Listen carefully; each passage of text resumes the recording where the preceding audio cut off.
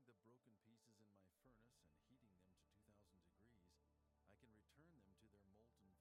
If I choose, I can create chemical reactions to even seep the old color away if I want. Once the glass is malleable, it can be gathered by inserting my pipe into the furnace and rolling it over the molten glass until a gob of glass is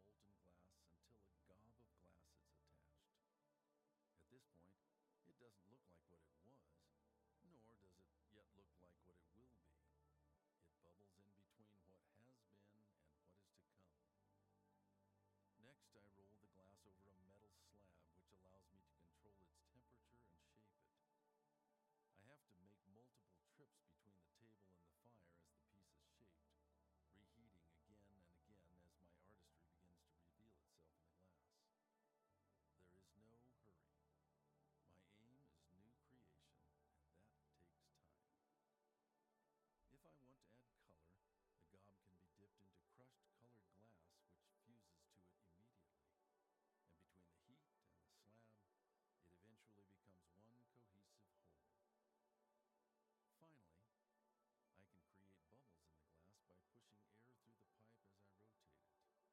There is no hurry. My aim is new creation, and that takes time. If I want to add color, the gob can be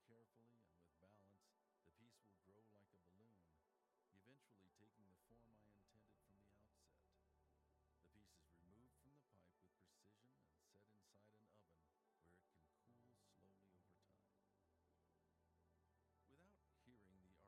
slab, it eventually becomes one cohesive whole. Finally, I can create bubbles in the glass by pushing air through the pipe as I rotate it. If done carefully and with balance, the piece will grow like a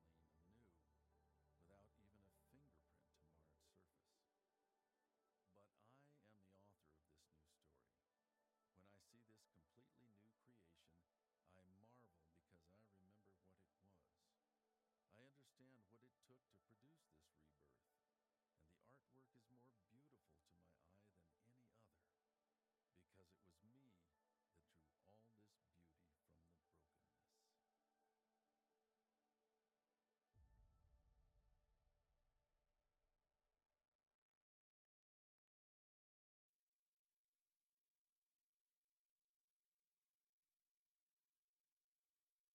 I marvel because I remember what it was. I understand what it took to produce this rebirth, and the artwork is more beautiful to my eye than any other, because it was me that drew all this beauty from the brokenness. We'll be in Ephesians chapter 4. Hey, I started off the weekend by telling you three things about me. I told you I was married. I told you I had three kids. And then I told you that when I was your age, when I was in 8th grade, I met someone. And that someone was Jesus, and it changed my whole life. And I told you what happened after that, but I didn't tell you the story of how that happened. So tonight I want to tell you that story. I grew up in church, like I told you, but really for me, growing up in church was a bit different than most people growing up in church. See, my parents, this summer, June of 2023, they will celebrate 40 years of marriage. So they've been married for 40 years, which is awesome. They love each other. They're wonderful. They both love Jesus. But here's the interesting thing about their marriage. They, for 40 years, have been married, and they have almost never gone to the same church as one another. So get this. My dad is like this Irish Catholic man, and every year for 40 years of marriage on Sunday morning, he says goodbye to my mom, and he goes to Catholic Mass. And my mom is this Dutch Presbyterian lady, and she goes to her Presbyterian church. And so all growing up, and for all of their marriage, my dad goes to one church, and my mom goes to another church. And so growing up in the Howard house, there was never a question of whether or not I was going to go to church. The question was never, am I going to go to church? The question was always, which church will I go to? So this was the question before me. And so as a young kid, I really had the option every single week. Are you going to go to dad's church or are you going to go to mom's church? And as a young child, here's how I made that decision, especially when it was in the fall. In the fall, I would make the decision in this way. I would look up the time that my beloved San Francisco 49ers, who won today, I'm going to look at that on the schedule. And listen, if they were playing the earlier game, I would go to church with my dad because his always got out earlier and then I could watch the kickoff of the game. But if they were playing later or on Monday night, I would go to my mom's church so I could go to church with her, sleep in a little bit, and then get to watch the football game. That's how it rolled for me growing up. And then I entered middle school. And my dad's church didn't have much for the middle. There was like a class for middle school kids. But at my mom's church, they had a class, and in that class there was a ping pong table, there were donuts, and so as a sixth grader, I declared myself a Presbyterian. And I was a part of that church because I wanted in on everything that was happening there. So for me, all growing up, the question wasn't, will you go to church? It's which church will you go to? But then here's something crazy that happened. It was the summer before my 8th grade year. It was a summer camp just like this, where we're gathered in a place like this, and we're talking about Jesus and teaching from the Bible. And I'll never forget, the pastor that night was talking out of the passage Romans chapter 12, verse 1 and 2, where he talks about giving your bodies as living sacrifices, holy and pleasing to God. And he talks about doing that as your spiritual act of worship, that you wouldn't be conformed anymore to the patterns of this world, like that you'd no longer live like everyone else, but rather be transformed by the renewing of your mind. And here's what he did. It was so simple that night. He just said, is there anyone here who wants that kind of life with Jesus? Like, is there anyone here who wants to give yourself over, your entire life, your entire body, your entire existence over to Jesus? And something hit me that night that I don't know if I had realized before. See, I had spent my entire childhood asking the question, which church will I go to? And that night I was confronted with a different question. Here was the question. Brian, what are you going to do with Jesus? Like, that became the question. It stopped being about where am I going to go to church or if I'm going to go to church, and it started to be about what do I actually believe about Jesus and what am I going to do with what he offers to me? And that is the same question I want to ask you tonight. See, tonight's sermon has one singular purpose, and that is to ask you a question and to give you an invitation. It is to ask you the question, what are you going to do with Jesus? And in the same way, that pastor stood up when I was 12 years old going into 8th grade and invited me to follow Jesus. Tonight, I'm going to give an invitation for some of you to decide to follow Jesus for the first time in your life. For some of you, you grew up in church just like I did. You know all the Bible answers. You can tell me all sorts of things about God, but you don't actually know God. For some of you, you're pretending and everyone thinks you're a solid Christian, but you've never actually surrendered your life to Jesus. And for others of you, maybe you've not been sure about God. Maybe church has been a sporadic thing. Maybe you've never wanted anything to do with him. But you just feel like something's happening in your heart and soul this weekend, and you sense that God is pulling you in. And wherever you are tonight, there is a singular invitation. And that invitation is to figure out what you're going to do with Jesus and respond to the offer he gives you. That's what we're going to do tonight. I want to talk about that through Ephesians chapter 4. So again, you have your Bible, Ephesians chapter 4. Here's what I want you to see. Last night, remember, we started off when we just began talking about this life God has for us. And this life God has for us where he wants us to live differently than the rest of the world. Then this morning we talked about sin. And we talked about sin being the issue that we think wrong thoughts. So we feel wrong things, we harden our hearts. And therefore we do wrong things. We give ourselves over to the power of sin. But then we're going to pick up in verse 20 if you've got your Bible with you. So go ahead and look at it there. Here's what it says in verse 20. He says that, however, like everything we just talked about, thinking wrong, feeling wrong, doing wrong, that is not the way of life you learned when you heard about Christ and were taught in him in accordance with the truth that is in Jesus. Like here's what Paul's trying to say. Like there is this way of living the rest of the world does, where they think wrong thoughts like, I know better than you, God, or they harden their heart and justify their sin, or they give themselves over to the power of sin. And here's what Paul says. If you are a follower of Jesus, that is not the way of life you were taught. In fact, there is a way of life you were taught. And it says it is in accordance with what? The truth that is in Jesus. So here's what it means to follow Jesus. What it means to follow Jesus is to first understand and know this truth about Jesus, and then to live in accordance with that truth that you've learned. It begins with believing what is true about God and his son Jesus, and then living in accordance with that truth. See, following Jesus begins with belief, but it leads to behavior. And both of these things are things we're going to look at. If you're going to follow after Jesus, it begins with belief, but it leads to behavior. And if you're missing one of those two things, you'll ultimately not follow Jesus in the way you're called to.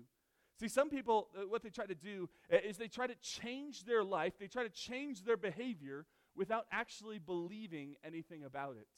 And so maybe, for example, this morning, I said that actually according to the Bible, gossip is a sin. And you should not gossip. Like God has not called you to be a gossip where you're just constantly talking about other people behind their back. And you've been convicted of that. And if you say, I want to change that behavior, I want to stop gossiping, you will be powerless. You will have no power to change that if you don't actually believe gossip is a sin. If you're like, no, I just feel guilty, I know I should do it. Anytime you feel like you should do something, but you don't actually believe it's what you're called to, it's powerless. See, behavior change without belief is powerless. But then let me tell you the other side of things. So you see, some people, they claim that they believe something, but their behavior doesn't actually change. And behavior change, or belief without behavior change, is phony. It's totally phony. It's like this. So every Sunday morning, I get a little alert on my phone. It's usually during the 9 a.m. church service that my family and I sit in, and a little ding comes on my phone, and it's always very convicting to me. And that is my weekly screen time report, okay?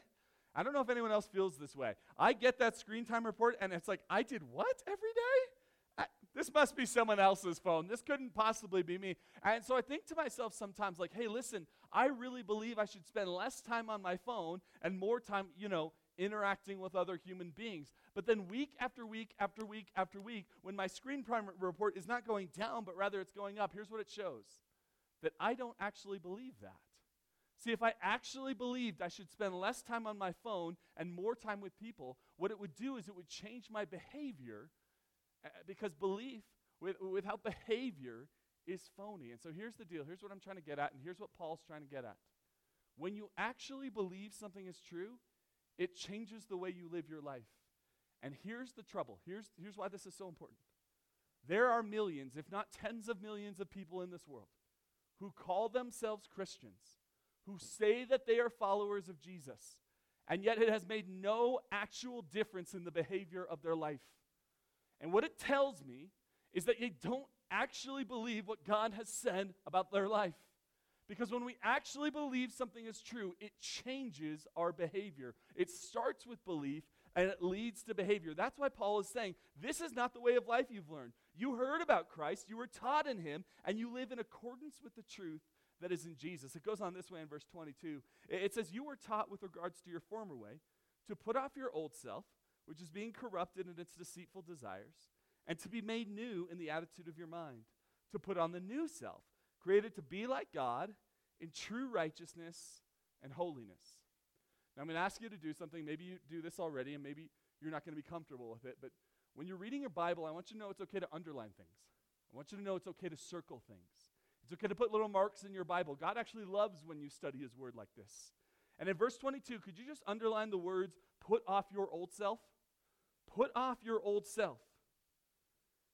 And then in verse 23, if you're still underlining, and I know sometimes it's hard to underline quickly, but in verse 23 it says, be made new. And then in verse 24 it says to put on the new self. And then in my Bible text here, I've actually circled the words, to be like God. Now why am I having you underline and circle those things? Here's why. Paul here talks about putting off your old self, being made new, putting on a new self, and somehow, this is so crazy, he is calling you to be saying you were created to be like God. Now here's what I want to point out tonight. These things that Paul is telling you to do, put off the old self, put on the new, be made like God. This is not stuff you can do on your own strength and on your own power. This is not a moral improvement plan for your life. Do you know how many Christians tell me things like this? Yeah, I'm following after Jesus. I'm just trying to be a really good person and go to church and be kind to people and be a good person in this world. And I go, that's awesome. You should be a good person in this world. But that's not what it means to follow Jesus. Following Jesus is not just a moral improvement plan where you feel guilty about your sin and so you try to behave and clean up your act and act a little better. Following Jesus is an encounter with the God of the universe where it changes you completely so that someone looks at you and goes, you are brand new. Following Jesus is something that happens and people can tell something's different about this person even if they can't tell what happened. See, when you encounter someone or something as powerful as God, it changes your whole life. It's not you just trying to be a better person. It is a radical change. It would be like this. It would be like if tomorrow morning I saw you over in the dining hall at breakfast and you were like, hey, Brian, how are you this morning? I was like, good. I slept well last night. How are you? You're like, you know what? I slept well last night. But then the craziest thing happened. On my way over to breakfast this morning, I was walking down from the dormitory, and I heard this really loud noise. And I was like, what's that? And suddenly, this big, huge snowplow was just plowing this slush and snow off the road. And the reason it was doing it was because this massive truck filled with food for the camp, was barreling down the road and trying to get into the camp. And you're like, Brian, it was so crazy. I just stood there in the street and watched this snowplow and this big rig, and I stood right in the middle of the street, and you'll never believe it, Brian, it ran me flat over. And then the big rig came and just ran me over a second time. And it was wild, and here I am. And I'm looking at you. You look well put together. Everything seems nice about you. I'd be like, I don't believe your story. Like I wasn't there. I just don't believe your story. Why wouldn't I believe your story? Because if something that powerful hits you, I would notice a change. And the same is true with God. When you encounter the God of the universe and the Holy Spirit of God takes up residence inside of you, you become a follower of Jesus. It is a change that happens in you. It's not just you trying to be a better person. It is a full change that happens to your entire life. I want you to be aware tonight. I am not calling you to try to be a better person for the rest of your life. Tonight, I want everyone in this room to encounter the presence of the resurrected Jesus. He is alive. He is loose in this world. And just like he encountered me when I was in 8th grade, and it changed my whole life, that same God that we were singing about earlier wants to encounter you. And he wants to change everything. In order to show you how that happens, I actually want to take you 2 chapters back in the book of Ephesians. So you have your Bibles in Ephesians 4. I want you to go back 2 chapters to Ephesians chapter 1. Ephesians chapter 1. I want you to see, I'm sorry, Ephesians chapter 2. I misspoke. Ephesians chapter 2, verse 1. And here's what we're going to see. We're going to see how Paul describes what it means to have an encounter with God that saves us, rescues us, changes us, and sets us in a different direction for our entire life. So here's what it says, Ephesians chapter 2, verse 1. It says, as for you, you were dead in your transgressions and your sins. Let me just pause on that. Here's what Paul says about the people who are far from God, who have not put their faith and trust in Jesus. He doesn't say they're bad people who need to make themselves better. He says they're dead people, and only God can make you alive. You were dead in your transgressions and sins, in which you used to live when you followed the ways of this world and the ruler of the kingdom of the air. That's Satan, the devil, the enemy of God and of you. The spirit who is now at work in those who are disobedient. All of us also lived among them at one time, gratifying the cravings of our flesh and following its desires and thoughts. Like the rest, we were by nature deserving of wrath. So here's what the scriptures say about you. If you have not put your faith and trust in Jesus, and I don't mean if you don't go to church, everyone can go to church, anyone can be a nice person, anyone can try to be a better person. I'm saying if you have not trusted in and believed in Jesus and trusted in him and received his grace, here's what the Bible says about you. I just need to be so abundantly clear. It says that you are an object, a target of God's wrath. Like, I don't want to play games tonight. I don't want to just entertain you. I don't want to say stuff that just makes you feel good. I want to tell you the truth. Because the real truth is I would be a terrible pastor if I did not stand here tonight and tell you the truth about God's wrath. It's kind of like this. So I talk about my 2-year-old boy. I don't know if you know this about 2-year-old boys, but 2-year-old boys are basically little heat-seeking missiles to whatever will destroy them. So it's like we're cooking something hot on the stove. He's like, I want to help, and he pulls up a chair and like reaches like, no. There's a knife on the counter. He'll like reach up and try to grab it. A ball will run into the street, and he'll run out to try to get it. And when he's running out to try to get that ball, you know what I don't do? I don't stand back and be like, listen, I'm going to let him live his truth. I'm going to live my truth. So son, you just run out into the street. Car's coming, but you know what? We'll see what happens. I just don't want to be judgmental. I don't do that, right?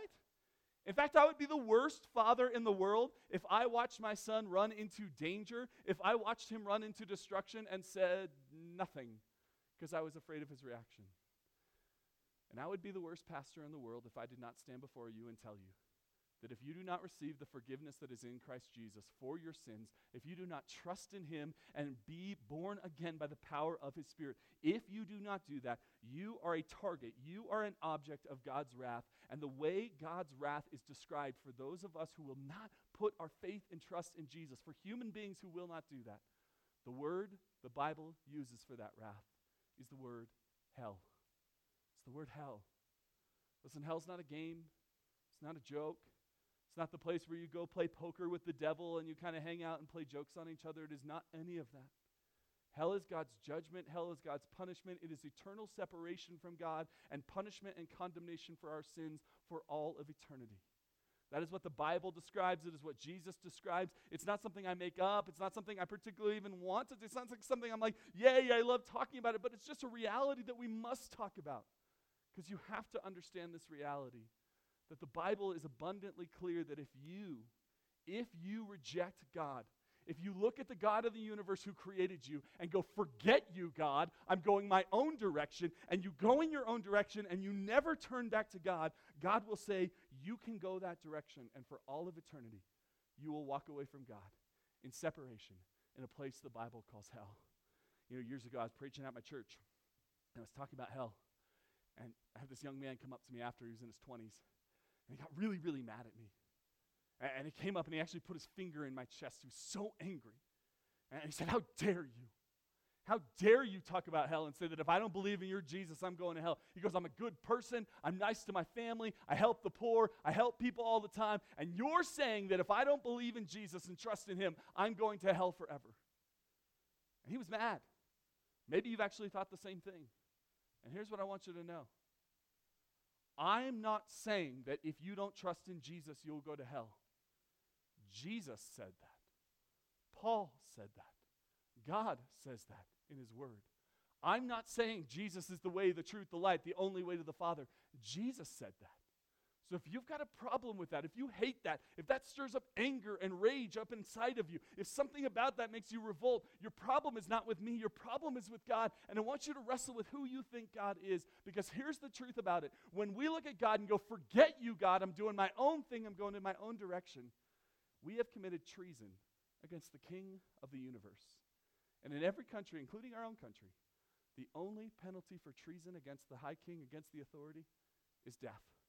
And what the scriptures say is, if we refuse to receive God's forgiveness, his love, his fellowship, and his grace, he will send us into an eternity where we are separated from him and where the condemnation of sin sits upon our heads. Listen, hell is real. Hell is not a joke. Hell is separation from God, judgment from sin. Hell is eternal. But then here's the most important thing. If you're writing notes, write this down about hell. This is the most important thing you hear tonight. Hell is not somewhere anyone has to go. This is the good news of Jesus. The good news of Jesus is that hell is not a destination anyone must go to. It is not somewhere anyone has to go. Why? Because the very next sentence in the book of Ephesians chapter 2. Why is hell somewhere no one has to go? Because of verse 4. It says this, but because of his great love for us, God, who is rich in mercy, made us alive in Christ even when we were dead in our transgressions. You know what the Bible says about our God? The same God who is filled with justice and holiness, the same God who is defined by his holiness, is also filled with these two words. Again, if you got a Bible, circle it. Because of his great love for us, this God is rich in mercy. God is filled with love for you. God is rich in mercy to you. His heart for you is one of compassion, one of mercy, and one of grace, where he welcomes you to come back to him. And if you have looked at God and gone, forget you, God, I'm doing my own thing, going my own direction, tonight if you would stop and put your foot in the ground and walk back to your Father, he will receive you with arms wide open and say, you are my beloved child, welcome home. It's like this. I've talked throughout the week about my kids. My 10-month-old Hope, I snapped this little picture around Christmas. We'll put her out there. Yeah, she's outrageous. Like I said, happy Hopi, right? She's just super cute. And here's the thing, around this age, you might not know this. This is kind of the age where kids start to learn to walk. So what she's doing right now is she's pulling herself up on the couch or on a chair. And so she'll stand there, and she'll hold on to it just like this, and that's kind of her standing. And then the skill she's developed in the last month or two is sometimes she'll let go. And she'll kind of do a little wobble, and then she'll grab back on. So my wife and I are like, it's time for you to learn the basic human movement called walking. And so we're excited about this. So here's what we'll do. We'll take her off the couch, and my wife will stand here, and she'll hold her like this, and I'll come over here, and my wife will hold her up, and she'll say, walk to daddy. And I'll be like, walk to daddy. And then my wife will hand, and then she'll let go. And what Hope does is she kind of wobbles for a little bit. She reaches for something, but there's nothing to grab.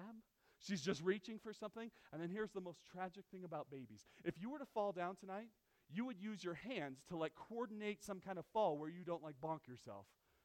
Little babies do not have that hand-eye coordination quite yet. So when she falls, it's the saddest thing. It's just like, right? But she tries so hard, and my wife holds her up, and it's like, walk to daddy, walk to daddy. And she's standing there, and she tries to put her foot out, and she falls. And here's the deal. To this point, I even checked with my wife today to make sure.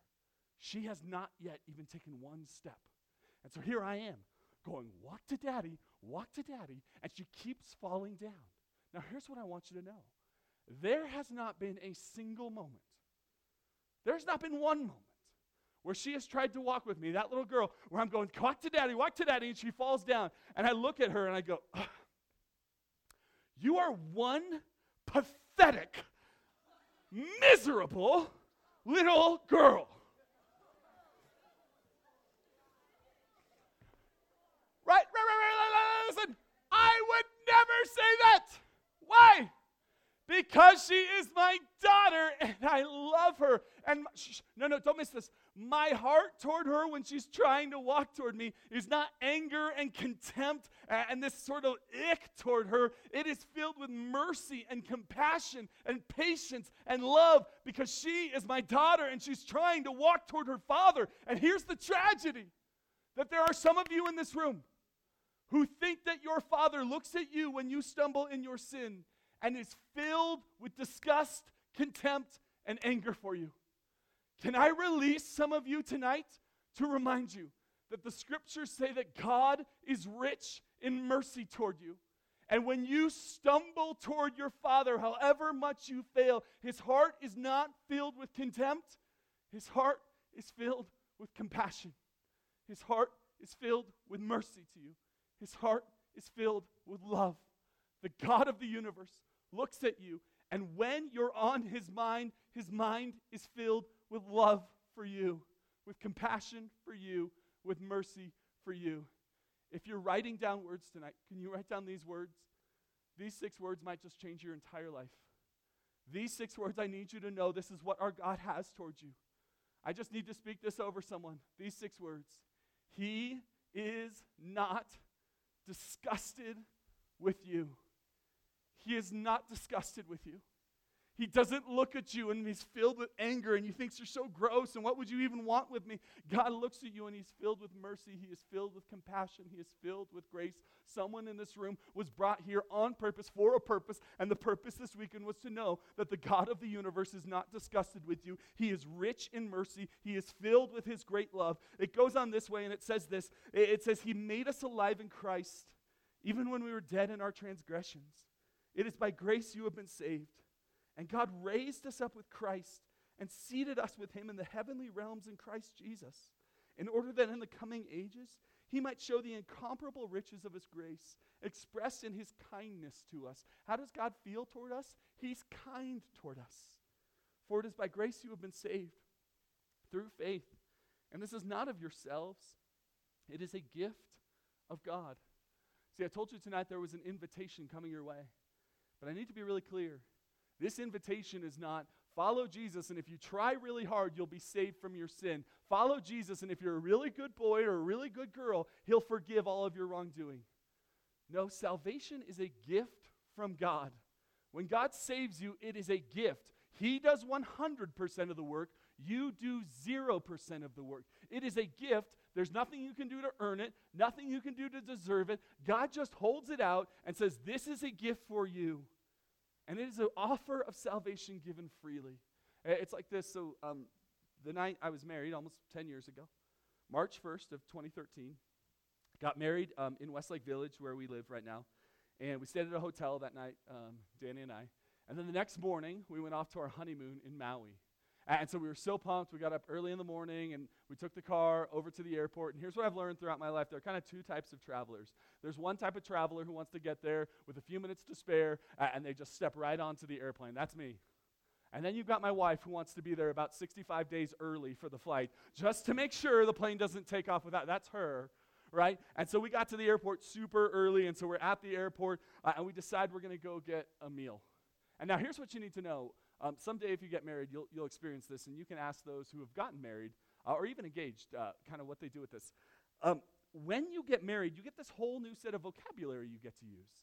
There's this whole new word you get to use. Like before, this was like my girlfriend, and now it was my fiance, but now she is my wife, right? So everywhere I go, I'm like, let me hold the door open here for my wife. We get to the airport. I'm like, I'll let my wife go ahead of me in line. We're like in the little store at the airport. I'm like, I'd like a bottle of water for my wife, please, right? Like I'm just being so obnoxious. So I get up to this restaurant, and I'm like, can I have a table for two for myself and my wife? And she's just like so embarrassed. And I'm like loving it because it's like, this is my wife. So we get a table. And we're just sitting there eating, and then finally it's like, okay, it's probably time to go over to the gate. And so I wave down the waitress. I was like, hey, we got to catch our flight. Can I get the check? And she goes, yeah. She comes out. She looks back. She's kind of confused. I'm like, okay, this is a pretty simple thing. You send the check. I give you money, and then we go. Like, that's the usual thing. But she comes back to the table and goes, hey, this is so weird, but I guess it's good. She goes, someone in the restaurant overheard that you just got married. And because they were so excited for you that you just got married, they paid for your bill. Yeah, how cool is that? And so this was the oddest experience because we're sitting there at the table. And what we usually do is we hand over money to pay for the meal we just ate, and then we go away. But this time, it was like we couldn't hand over money. The bill was already paid. It was like at that point, we couldn't be like, no. We'd like to pay for the meal a second time. We couldn't pay for the meal a second time. It was already paid for. Like the problem before us was like we had already received this gift. We had done nothing to earn it, nothing to deserve it. We hadn't asked for it, and yet it was sitting there in front of us. So the only thing we could do is say thank you and go live our lives grateful. That was the only thing we could possibly do. Say thank you and go live in gratitude. And here's what I want you to know about the good news of Jesus Christ. It is a gift of God for you, for your salvation. You cannot earn it. There's nothing you can do to pay your way. The only thing you do when you receive God's forgiveness in your life is say thank you and live the rest of your life in gratitude and worship. That is all you do. See, here's the truth about what God has done for you in Jesus Christ. God sent his son Jesus into the world to be the Savior of the world. And the way Jesus was the Savior of the world and the forgiver of your sins was Jesus willingly, joyfully, lovingly went to the cross for you and for your salvation. That the cross of Jesus Christ, where he is crucified, where he is nailed to a wooden beam and he suffers for your sake and for mine, that is where Jesus pays the bill for your salvation and pays the bill for your sin. The good news of Jesus is this: that Jesus Christ died on the cross for your salvation and rose from the dead that you might be with him forever. This is the good news of Jesus. Jesus died for your sins and rose from the dead for your salvation. And on the cross of Jesus Christ, Jesus gets beat up. Jesus gets physically punished. Jesus gets obliterated so that you will never have to be for your sin. Jesus gets hung naked and ashamed and embarrassed on the cross. He is hanging there completely exposed from the world so that you don't have to live in shame anymore. And you want to know the one I love the most? Jesus hangs on the cross and he cries out these words. He says, my God, why have you forsaken me? See, on the cross, Jesus is cut off and alienated from the Father so that you will never have to be. So that when you stumble in your sin, you have not lost your relationship with God. You are not cut off from God. Jesus has already experienced that, so you will never have to. On the cross of Jesus, Jesus takes your place. He is your substitute. This is the gospel, that on the cross, Jesus takes the sin of the world upon him. He suffers for your sins and for mine. He goes into the grave, but the good news of the gospel is he doesn't stay there. He raises from the grave to show that anyone who trusts in him might have eternal life. This is the good news of the gospel. Jesus died for your sins. He rose from the dead for your salvation. Salvation is a gift that Jesus has already paid for. You didn't ask for it, you didn't deserve it, but he gives it to you freely. And then Paul says these words in verse 9. He says, it's not by works so that no one can boast. It's not by works that no one can boast. And why can we not boast? Because the person who gets saved never gets to boast. It's like this, like I have a hot tub in my backyard, and my kids, my older two, love to go in the hot tub. But they've loved to go in the hot tub for years, even when they were too small to like put their feet on the ground in the hot tub. And so the hot tub's not a big area, but my kids would like be on the little seat, and then they would try to get across, and they would step into the deep part of the hot tub, and their heads would go below the water, and usually they were fine. But this one time I was in there with my 5-year-old, and she steps in, and she goes under the water, and you can tell she wasn't expecting it. And so she slips back, and you can tell this look of terror on her face as she wasn't intending to, but she slipped back, and she fell into the water. Now I'm in the hot tub with her, so it's not hard for me to reach in, to grab her, and to pull her up, and to save her from drowning. It was so easy for me to do that. And yet, you got to imagine at some point in your life if Grace was like, yeah, you know what, that one time I kind of drowned in the hot tub, I was kind of like slipped and fell in the water, and I couldn't find my way up. I did most of the work getting back up. My dad helped a little. That'd be ridiculous. She did nothing. I did all the work. She gets none of the credit. I get all of the credit for rescuing her. Because when you get rescued, you get none of the credit. The person rescuing gets all of the credit. And that's how it works with God. Paul says, you're saved so that you can't boast. Here's what he's trying to say. God rescues, God saves, God does 100% of the work. You do 0. All you do is receive it with joy and live in gratitude and worship. See, this is the invitation. The invitation is that you are drowning in your sin, and you call out to God that he would rescue you, and he reaches his hand down, and he pulls you out of the water. He pulls you out of the muck and the mire. He calls you his child. He forgives your sins, and he gives you a home in heaven forevermore. And the only question I'm going to answer in our remaining time tonight is this question. How do I get saved from my sin? How do I get rescued from God? And the answer is simple. You ask for it. You ask for it. You call out to God to save you. In fact, I want to give you a sentence that might just change some of your lives. It's going to be on the screen right now. Romans chapter 10, verse 13 says these simple words. Everyone who calls on the name of the Lord, read these last 3 words with me, will be saved. This sentence is found all throughout the scripture. And I want you to know that this is the core of what we believe about the gospel. That everyone who calls on the name of the Lord will be saved. This is the invitation that I want to extend to you tonight. That everyone who calls on the name of the Lord will be saved. Let's break it down. That first word, what does it say? Everyone. See, what most people think is that some people, the holy people, the righteous people, the people who have never sinned really badly, the people who have never fallen into sexual sin in middle school because you feel guilty and you feel gross, maybe the good people, maybe the best people. No. It doesn't say the good people, it just says everyone. It just says anyone. All the people, everyone who calls out to God, you are included in this beautiful, wonderful, expansive word, everyone. There is no one in this room, don't miss this, who is excluded from this word, everyone. Everyone who calls. It says everyone who calls out. You know the reason we call for help? The reason we call for help is because we recognize we can't do it on our own. Like when I was in middle school and high school and I was taking math classes, math was like impossible for me. I could never figure it out. I was always confused. I was always a little behind. So I'd call a friend. And I'd be like, I don't know what to do. Can you help me with this? Why did I call my friend? Because I couldn't do it on my own. And I needed help. And you know what happens when you recognize that in your sin and in your fallenness, you cannot save yourself? You recognize, I cannot do this on my own. I need God to rescue me.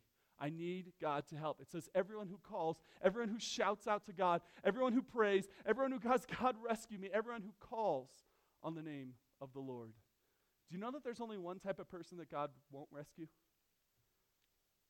That's kind of an interesting thing to think about. There's only one type of person that God will not rescue.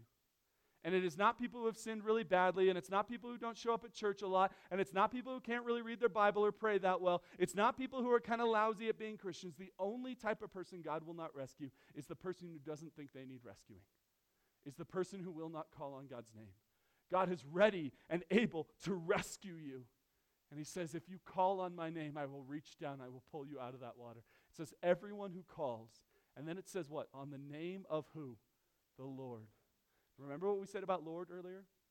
That word Lord in the scripture doesn't just mean God. It does mean God, but it means more than that. It's this Greek word, again, this word kurios. And when we see this word, the Lord, in the New Testament, this Greek word kurios means this. It means master. It means king. It means the one who is in charge. Which means when I call upon the name of the Lord, I'm not just saying, God, rescue me from my sin, and I'm going to go live however I want to live. When you call upon the name of the Lord, you are saying, Jesus, you are king of my life now. You are in charge. You're the master. You call the shots. I'm not in charge of my own life anymore. You are in charge of my life. You do not get to call on the name of the Lord and just say, I'm going to live however I want to live. You call on the name of the Lord because you recognize that God is already in charge and you are submitting your life to him. You know, sometimes I hear pastors or preachers say something like this, and I'm not trying to pick on anyone here. I hear this a lot. I hear that there's an invitation to make Jesus the Lord of your life. And I know what people are trying to say there. They're trying to call people to experience and understand and know that God is Lord. But let's just be abundantly clear on something. You don't make Jesus the Lord of anything. He already is the Lord of everything. You don't make Jesus Lord. He already is Lord. You submit your life to him. You say you're king, you're master. You already are, and I submit my life to that. It says everyone who calls out, who cries out, who desperately asks this Lord for help, everyone who calls on the name of the Lord. And then it doesn't say might be saved. It doesn't say they could be saved. It doesn't say if you call on the name of the Lord and then you do really good things and try to avoid really bad things and you're a good boy and a good girl, then you'll be saved. No, here's what it says. Everyone who calls on the name of the Lord, 3 words, will be saved. Will be saved. Your sins are forgiven. You're given a home with God forevermore in heaven. You are called a child of God. And here's the wild invitation for some of you tonight. Right where you sit tonight.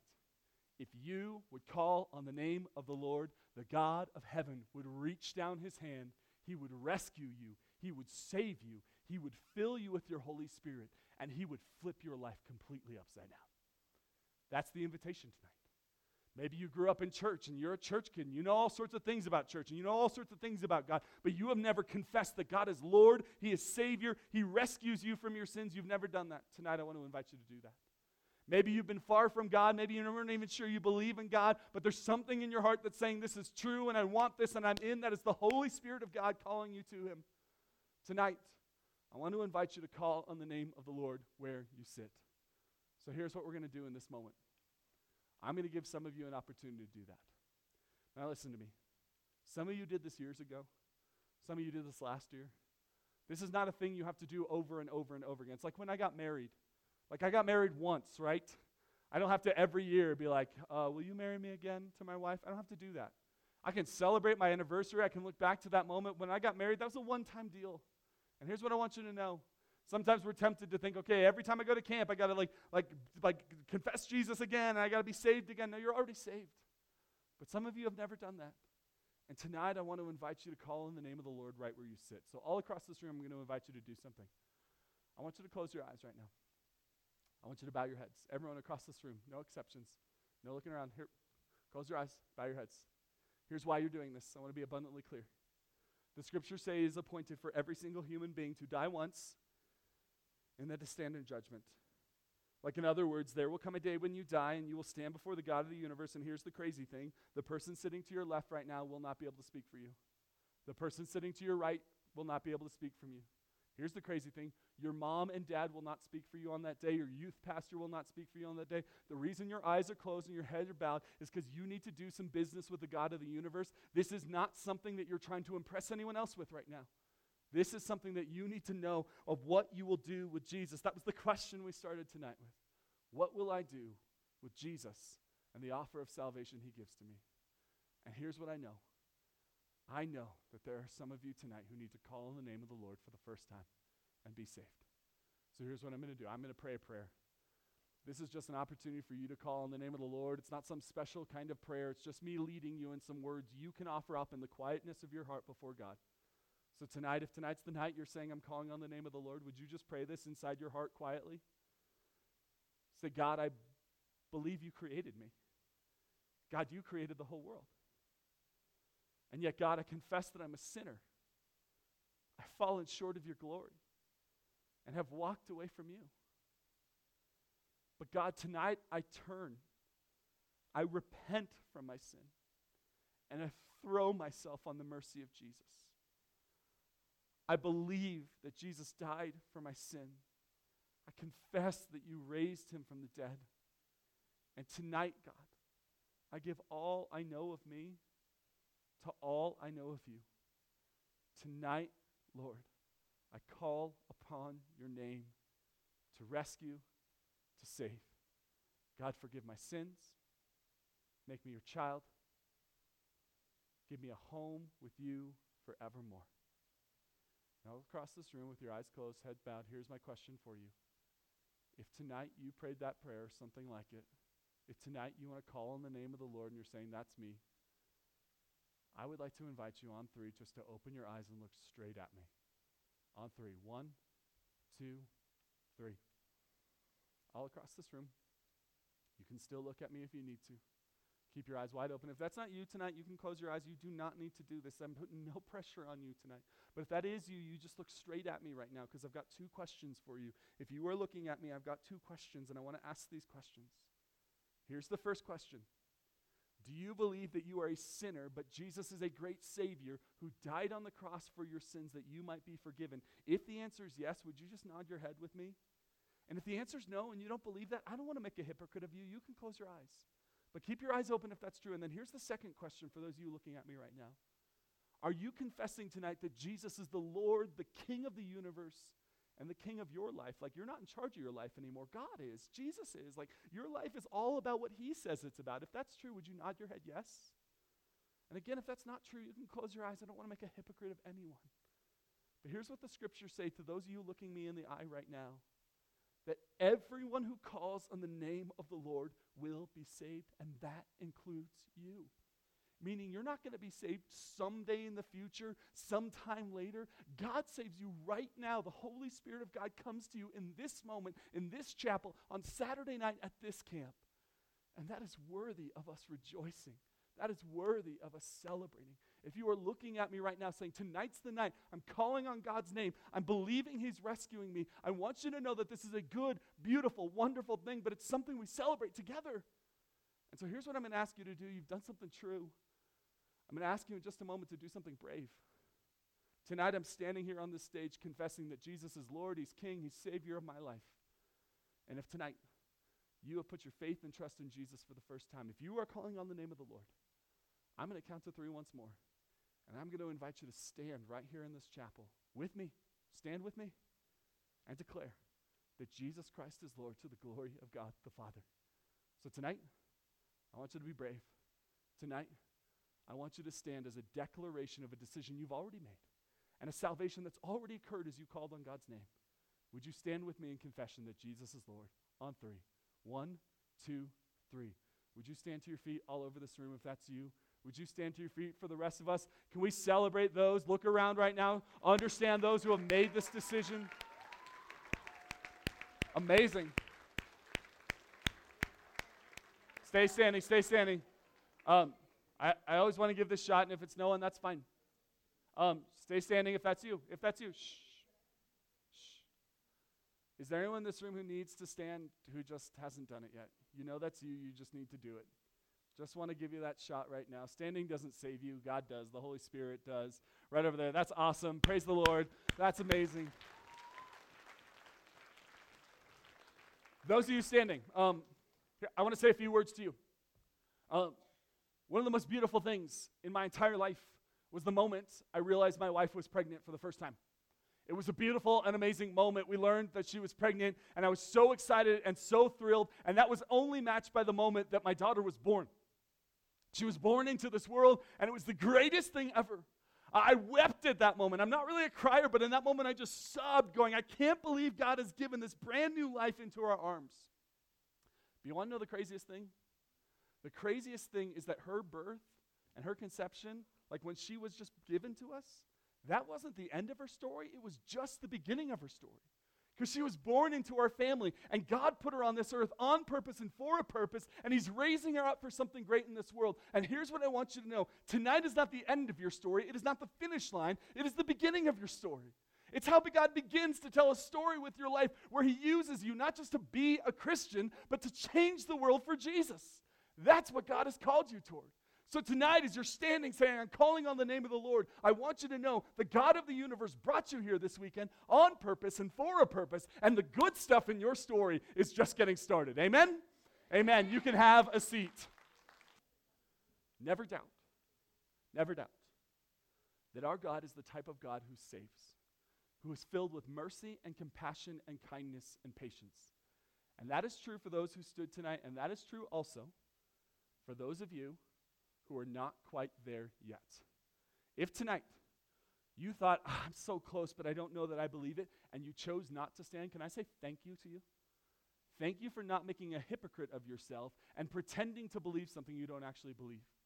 So I want to thank you, but then I also want to give you an invitation.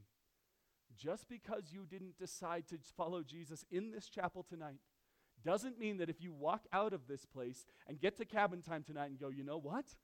I needed to call on the name of the Lord, that you can't do it there, or tomorrow morning, or tomorrow night, or on the bus on the way home, or 3 months from now, or 6 months from now, because the God of the universe, remember, is not filled with anger for you. He is filled with compassion and patience and kindness and grace. The God of the universe is filled with love for you. Never forget that we serve a God who saves, and that we have witnessed that God who saves tonight. And that is a special thing, and that is a beautiful thing, and that is something worth rejoicing in. Let's pray. Father in heaven, thank you for tonight, and thank you that you are a God who rescues and who saves. God, thank you that this creation, this new creation you're forming in us, isn't just us trying harder, but it was like something you did miraculously in this room tonight. God, thanks for doing that for me when I was in 8th grade. God, thanks for doing it for so many here tonight. I pray the seeds that you have planted tonight would not be snatched away by the enemy. They wouldn't be choked out by the deceitfulness of riches. They wouldn't be choked out by the things of this world, but rather they would grow and they would flourish, and that you would use these young men and women for great things in this world. May they flip this world upside down. I pray this in Jesus' name. And all God's people said, amen.